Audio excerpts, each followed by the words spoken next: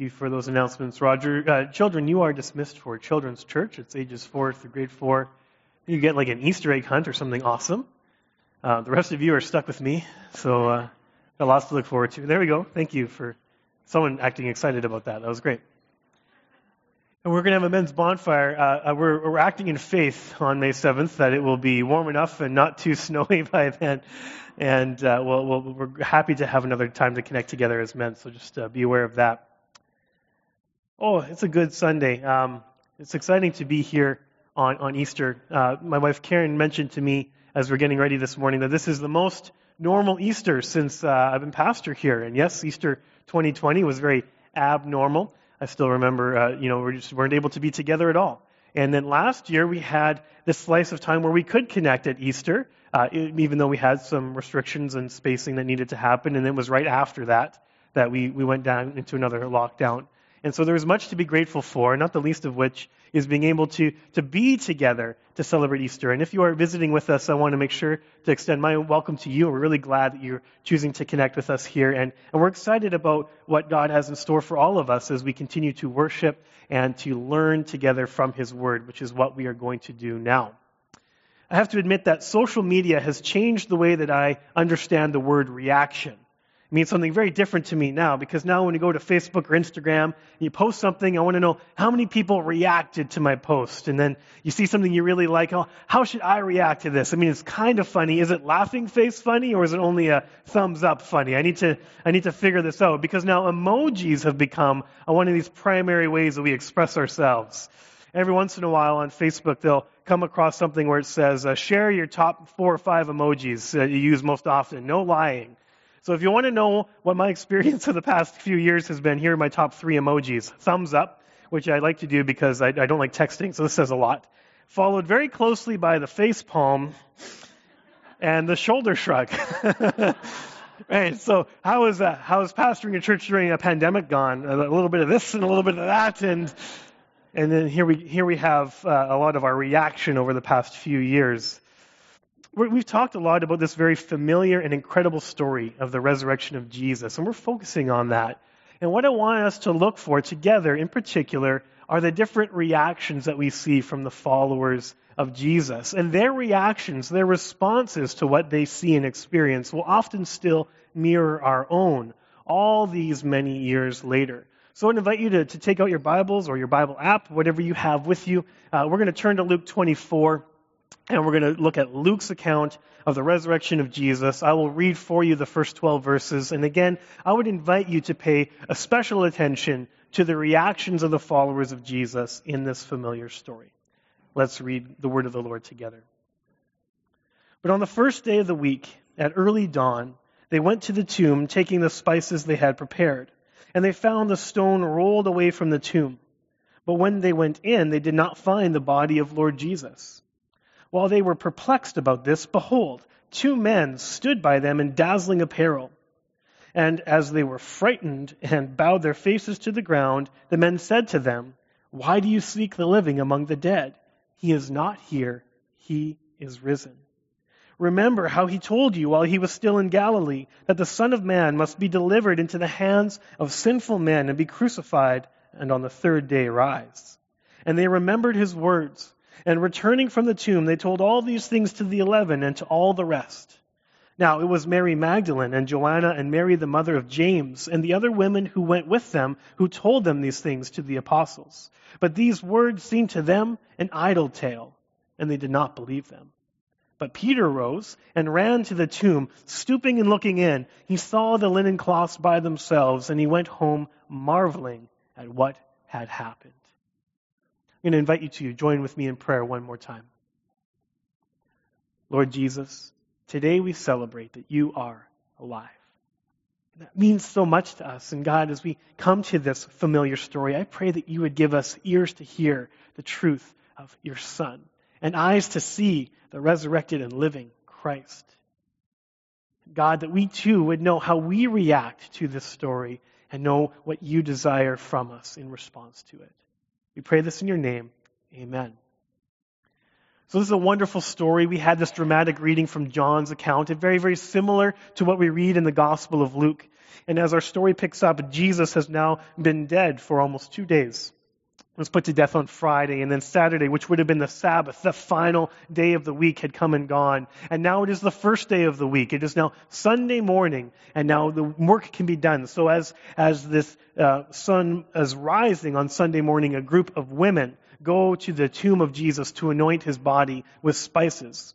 Now Luke identifies some of the women in verse 10. We have Mary Magdalene, Joanna, and Mary the mother of James. And they were likely just picked out of what would have been a greater group of other women followers. Now Mary Magdalene has the honor of being the only one that is specifically talked about or named in all 4 of the Gospels. She was certainly the first one to discover that Jesus was alive.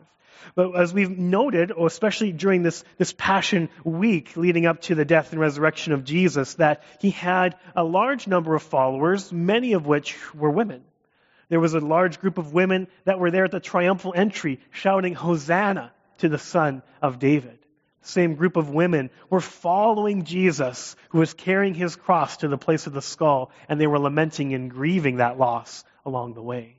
And now some of those very same women who have seen the high and the low are now coming to the tomb of Jesus. And they're going early in the morning, right before daybreak, which is where we have our traditional Easter sunrise services, which I think sounds like a great idea, right up until the moment where I realize how early I need to get up in the morning. But maybe they couldn't sleep very well. Whatever it was, they were right there at the crack of dawn.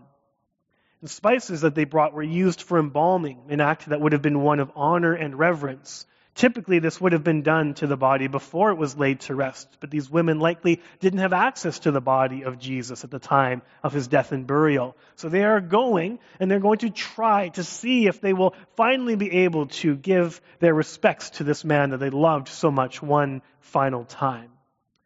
Now, in Mark's gospel, as they're going towards the tomb, they talk out loud of this problem that faces them, because the tomb has been sealed by an incredibly large and immovable stone. And so they talk out loud in Mark's gospel saying, how are we going to roll the stone away? They have the spices. They know that they would like to anoint the body of Christ, but they do not know how they will have access to it. The stone was typical of those days. It was there to seal the tomb from any wild animals, to seal the tomb from grave robbers, and in particular, in the case of Jesus, to seal the tomb from disciples. That the authorities were worried his followers would want to go steal the body and then make a false proclamation that he had risen from the dead. And so Matthew, in his account, also adds the detail that not only was the tomb sealed, but it was guarded by the temple guards to prevent this from happening. But despite all of these obstacles, this group of women who loved Jesus so went to the tomb, and when they arrived, they found that the problem of the stone had already been taken care of. No one less than God himself had rolled the stone away. And as they sit there in shock and in awe, the tomb was empty. Jesus was not there. And we encounter our first reaction in this story because the women were perplexed. They were greatly confused. None of this made sense. And for these first witnesses, confusion came from a lack of information. They didn't have the whole picture. They did not yet understand the whole story.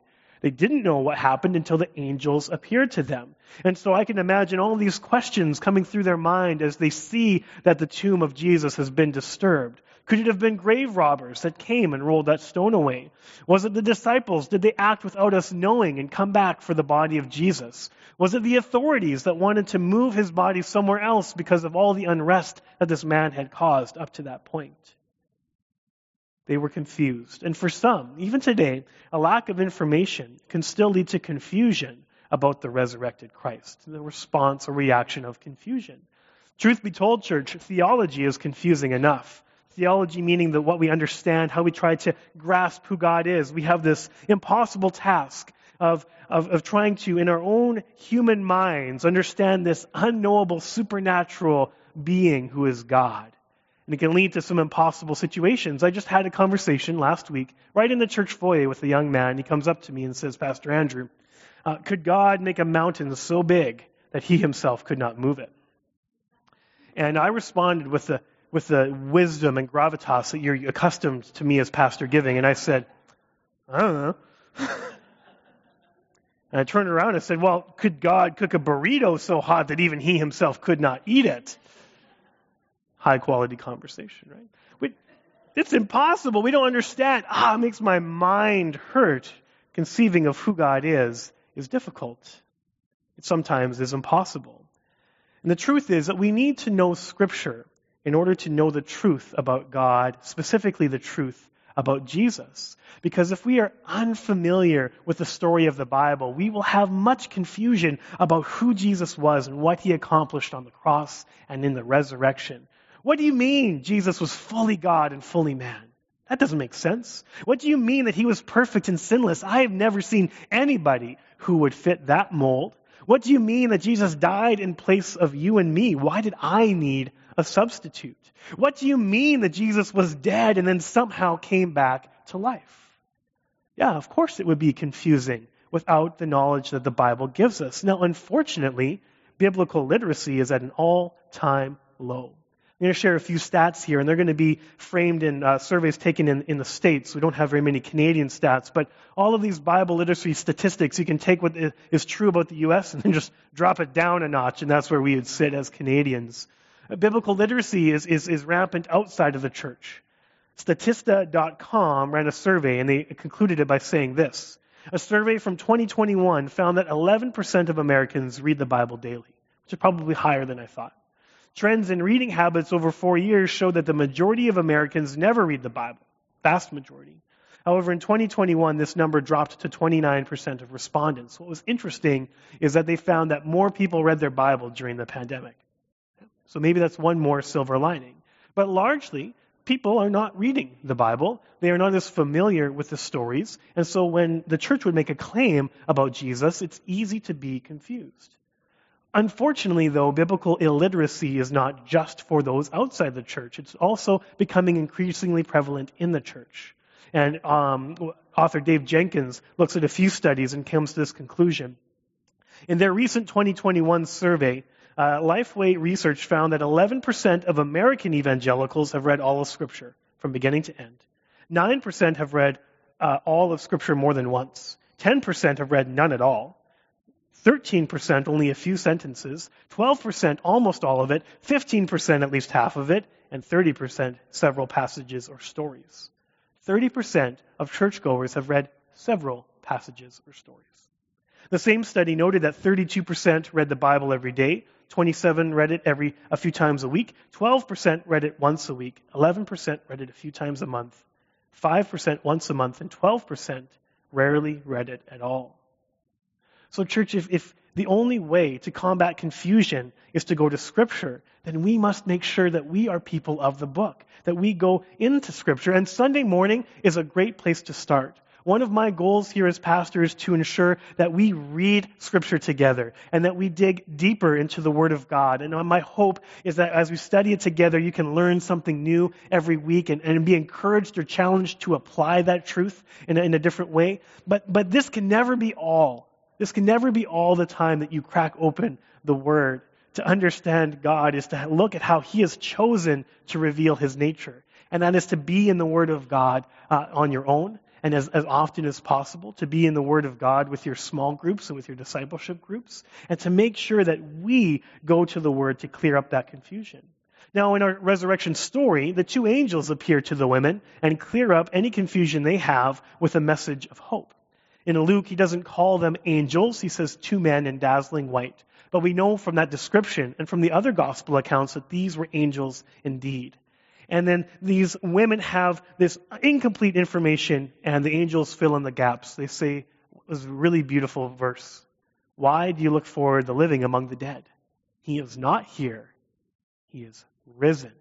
And now, those female disciples know of all the possible options of what could have happened to Jesus, and whether it be wild animals or grave robbers or disciples or authorities or whatever the case may be, this was the best possible option. The angels then remind the women of what Jesus had predicted about his own death and resurrection, something that they hadn't fully understood at the time. We've talked about this numerous times, that the disciples didn't make complete sense of what Jesus was foretelling until after the fact. And this is one thing. And then the angels draw the women back to what Jesus said, all the way back in Luke chapter 9, verse 21 and 22. And Jesus, speaking to his disciples, strictly charged and commanded them to tell no one, saying, "The Son of Man must suffer many things and be rejected by the elders and chief priests and scribes, and be killed, and on the third day be raised." This was not a surprise. This was God's plan all along. And in that reminder that the angels give to the disciples, they then truly understand and they remember. And they don't just remember, but they believe. They trust that this is truly what has happened to Jesus. They trust that this is exactly what God is accomplishing in this moment. And this now, the angels reminding the women of the words of Jesus from before, starts a trend after the resurrection of the disciples of Jesus being reminded of what he said and what the scripture said even before him, so that they would fully understand. The word of God was used to clear up any confusion. And that is available to all of us here today. Now, having seen the empty tomb and the message from the angels, the women do believe. And they are excited. And so they rush to tell the 11, no longer 12, because Judas had betrayed Jesus and taken his own life. They rush to tell the 11 and the other gathered disciples in the area that Jesus is alive. And what a message they have. What hope. We thought there was defeat in death, but now we actually find there was ultimate victory. He is risen. And then the 11 disciples do not believe them. They give a reaction and a response of unbelief. Now, a lot of us are familiar with the story of doubting Thomas, but he gets a bad rap because each and every one of the disciples, when they initially heard the news of the resurrection, did not believe. Thomas was in line with all the rest of them. They all needed to see Jesus in order to believe. Now, certainly their grief at the death of Jesus contributed to their refusal to believe. It says that when the women came and give them this report of what they had seen and been told by the angels, that the disciples found it to be idle talk, which in the Greek could also mean nonsense or futility. And that word futility really strikes a chord with me, because if we think about their grief in that moment, you can imagine them saying, why even bother? I mean, they had thrown their lives in, their lot in with Jesus. They believed he was the Messiah. They believed that he was going to come into his kingdom and that they would inherit with him some level of authority and power. And they were going to be victorious with Jesus. And now all of that has been seemingly taken away from them. So of course, someone talks about Jesus being alive and it seems futile. Why even bother? After so many years of following Jesus has come to nothing. And so they did not believe, or we could translate that, they refused to believe. They chose not to. Hope can hurt a wounded heart. This seems too good to be true. They reacted with unbelief. It was not until later that Jesus appeared to his disciples in his resurrected body where they would fully understand and fully believe. But their initial reaction was, no. That can't be true. That's too good to be true. I don't believe. And they could see and then believe, but none of us today have that luxury. I want to go back to John 20, that story of Jesus and Thomas. And Thomas says, I will not believe until I can see him. And then Jesus appears before Thomas and offers him to touch the scars in his hands and the scar in his side. And then Thomas answered him, my Lord and my God. And Jesus said to him in John 20:29, have you believed because you have seen me? Blessed are those who have not seen and yet have believed. And that blessing is offered to all of us today. We have not seen the physical, resurrected Jesus, and yet we gather here together and proclaim in hope and in faith that we do believe he is risen. It takes faith to believe what you cannot see, which is why so many people respond to the resurrected Christ with a response of unbelief. And at the core, I believe these reasons are very similar to the disciples. I need to see it to believe it. When I was a brand new youth pastor, my first senior pastor loved to golf. So he wanted to bond with me a bit. He says, Andrew, we're going to go golfing on Saturday. So I'll swing by your house at 8:30 a.m. and bring your golf clubs. And I looked at him and said, I don't own any golf clubs. And he looked at me like I had grown a third eye or something. He's like, what do you mean? You're a pastor and you don't own golf clubs. And I said, no, I hate golf. That was not the right thing to say. He was quite passionate about it. It's quite simple. The reason I hate golf is because I'm terrible at it. And so why would I want to spend that much time and money doing something I'm bad at?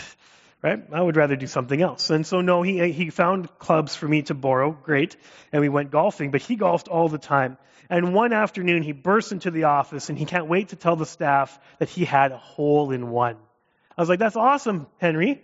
Who were you golfing with? He said, no one. I said, wait a minute. So you're telling me that on your own, you had a hole in one and no one else was around to witness this, right? Hey, if I need to see it to believe it, if no one was there, then I'm going to have a healthy skepticism of whether it actually happened. This is human nature. We need to see it to believe it. And while we don't have the privilege of touching the resurrected Jesus, we have plenty of evidence all around us that Jesus is alive. And where do we find it? We find it in our lives. We find it in the stories of those around us. I could tell you in my life the ways in which I truly believe that the God who is alive has been with me in the darkest times and has led me in a path that he wanted me to go. But what means so much to me is how I see this working out in the friends and family I have around me, especially my parents and my parents-in-law, in which I see this steadfast faith of following the risen Jesus and how it has truly blessed their life. Not just in their perseverance, but in how it has been a good way of going about things. I see so much evidence of Jesus at work throughout all the things that have come their way. I love to hear the testimonies of people who were made brand new, who have these kind of rock bottom experiences, especially if you've ever heard a testimony or hosted Teen Challenge, and there's these men that come forward and their life was completely broken, and it was in Christ alone, the living Christ, in which they can say, I have been made new. And then I look at a world who does not have Jesus, and I see brokenness run rampant, and I see hearts hurting and yearning for something that they cannot find. And all of this to me is evidence that Jesus is alive. We have good reason to believe. He is risen, and our lives show that truth to the world around us. There are many other factors that lead to a reaction of unbelief. As we continue to understand more and more, make these scientific discoveries, it has led to some extreme skepticism of anything that might be miraculous. Miracles can't exist. That can't be a thing. We can explain everything through science. And I love science. I think understanding more about this creation is a wonderful endeavor. But does that mean we dismiss all the miracles? That has been the conclusion that some people draw. There's also an increased lack of trust in the Bible and its trustworthiness that has led to a dismissal of the resurrection story. Sure, you can point to me the stories about Jesus rising from the dead, but it's clear that the disciples just stole the body, and then they were the ones that wrote the stories that claimed something convenient to them. This is just self-fulfilling prophecy. That leads to a reaction of unbelief. And unfortunately, hypocrisy in the church leads to a dismissal of claims about Jesus. For all those same reasons that I believe our lives can show the evidence of a risen Christ, if those things are absent, then it takes away that evidence for the watching world around us. Divorce rates seem to be the same in the church. I see a lot of the same political tensions and disunity in the church. So you're telling me that the risen Christ makes a difference? I don't see any difference at all. All of these are factors that lead to unbelief. But in all cases, we don't argue people into the kingdom of God. We don't rationalize with them saying Jesus is alive. We can't say, well, I believe miracles are possible because of this. We don't say, well, the Bible is trustworthy because of these reasons, even though these reasons exist. And we don't say, ignore the brokenness still in the church. What we do is we remember that the best argument that Jesus is alive is how we live our lives with his love and his life at work in us. That is the evidence that the world needs when they have a reaction of unbelief. While the disciples as a group choose not to believe, at least initially, Peter is curious. He is so curious, in fact, that he runs to the tomb to see if what the women said was true. And when he gets there, he finds that everything was as they claimed. The stone was rolled away, the body of Christ was gone, and only the linen cloths remained. That was very common practice. If they were to bury a body in that time, they would wrap the linen cloths around the body and then again embalm it with spices, and they would lay that in the tomb. And the fact that the body was gone but the cloths remained was a big piece, a vital piece of evidence for that initial reaction of belief for the disciples. Peter's response was not one of confusion or even now of unbelief. In verse 12 we read that he went home marveling at what had happened. To marvel is to be astonished, to be in wonder. Peter shows us the reaction of wonder. While complete belief and understanding likely came later for him when Jesus appeared and when, again, the truth of what he had said previously was made known to him or confirmed in him, there is certainly an element of belief at play even here, even now. Peter knows something big has happened. Something miraculous has happened. Something has happened that changes everything. So I can imagine Peter coming to the tomb out of breath, armed with this knowledge of what the women had said had happened, armed with the knowledge of what Jesus had said before, armed with this love for his Savior and his Lord. And then he looks into the tomb and he sees the stone rolled away and he sees the linen cloths lying there and he sees Jesus is gone. And I imagine him going, wow. Wow. This is marveling and wonder. And church, dare we have such a response to a story as familiar as the resurrection? Because if you are someone who has grown up in the church, you have heard it over and over. And I was just chatting with Pastor Earl the other week about how it's a unique challenge as a pastor to take these stories like the Christmas story and the Easter story, and it's so familiar. We rehash it every year, and how do we make it fresh? How do we make it exciting? How do we make it new again without changing that focus? Because there's a reason we go over it every year. How do we not lose our awe and our wonder?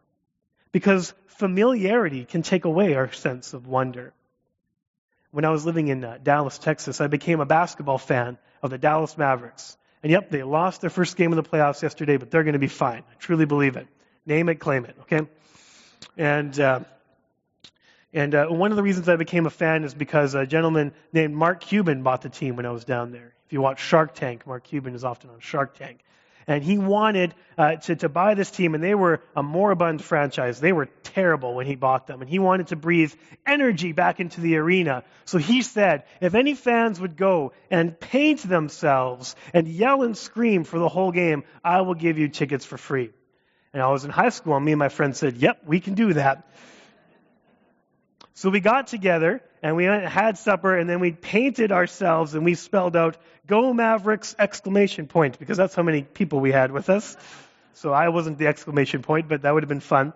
And so then we go there to this location they had ahead of time, and we went crazy, proving to them that we were at least unhinged enough to get these free tickets. And so I said, here you go, have these seats for free. And it was fantastic. And lots of people looked at us funny, and I know that's not the image of me you wanted this morning, right? But this is what we did, and we yelled and we screamed and we enjoyed the game, and then halfway through, we got on the Jumbotron. I was like, oh, look, we're on the Jumbotron. Ah! And going crazy, going nuts, and it was so exciting. And he kept that going for quite a few years, and so I went probably 3 other times. And wouldn't you know, every single time I would paint myself and yell and scream, I would get on the Jumbotron. So the last time I ever did this was not with my Texas friends, but we're with some friends from Prov. We went down on a road trip, and then they got that experience. And then we paint ourselves and we yell and scream, and then all of a sudden, look, we're on the Jumbotron. They're like, hey, Andrew, look, we're on the big screen. And you know what I said? Big deal. Yeah, you paint yourself, you get on the big screen. At this point, frankly, I'm kind of embarrassed about it. But they were in wonder, and it had become familiar to me. What happens when that is true of the story of the resurrection of Jesus Christ? Church, have we lost our wonder for the resurrection of Jesus? Because make no mistake, there is no other story in the world that is more capable of making us go, wow. We should marvel that God himself would become flesh and endure the human experience. We should marvel that Jesus would be willing to suffer and die in our place. We should marvel that on the 3rd day, the Spirit of God breathed new life into a body that was stone cold dead. And we should marvel that the resurrected Jesus would choose to share this victory over death and his eternal inheritance with us so that we too may live forever. Everything about this should make us go, wow. So today, how you react to the story, to the resurrection of Jesus Christ, is incredibly important. Does it cause you confusion? Does it lead you to unbelief? Or does it make you shake your head in awe and wonder? And whatever your natural reaction is today, wherever you find yourself in your faith journey, you all have the opportunity to believe in the resurrected Christ and the hope that it brings. Faith in the fact that Jesus is alive matters more than faith in anything else. And as the worship team comes forward and gets ready for our final song, I want to draw us to 1 Corinthians 15, where the Apostle Paul declares just how important it is that Jesus is alive. I'll read for you from 1 Corinthians 15, verses 12 to 22. Now, if Christ is proclaimed as raised from the dead, how can some of you say there is no resurrection from the dead? But if there is no resurrection of the dead, then not even Christ has been raised. And if Christ has not been raised, then our preaching is in vain and our faith is in vain. We are even found to be misrepresenting God because we testified about God that he raised Christ, whom he did not raise, if it is true that the dead are not raised. For if the dead are not raised, not even Christ has been raised. And if Christ has not been raised, your faith is futile, and you are still in your sins. Then those also who have fallen asleep in Christ have perished. If in Christ we have hope in this life only, we are of all people most to be pitied. But, in fact, Christ has been raised from the dead, the first fruits of those who have fallen asleep. For as by a man came death, by a man has also come the resurrection of the dead. For as in Adam all die, so also in Christ shall all be made alive. Wow. Let's pray.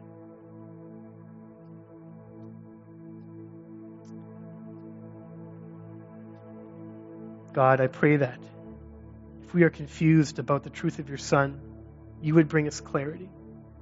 That if we are skeptical or resistant to the truth of your Son, that you would lead us into faith and trust. And I pray that if we have grown cold to this idea that we have life in you and that you are alive, God, please give us back our awe and our wonder. Father, we are different and we are alive forever because of your Son. And we say thank you for that. Amen. I'll ask for your help as we declare this truth one more time. He is risen.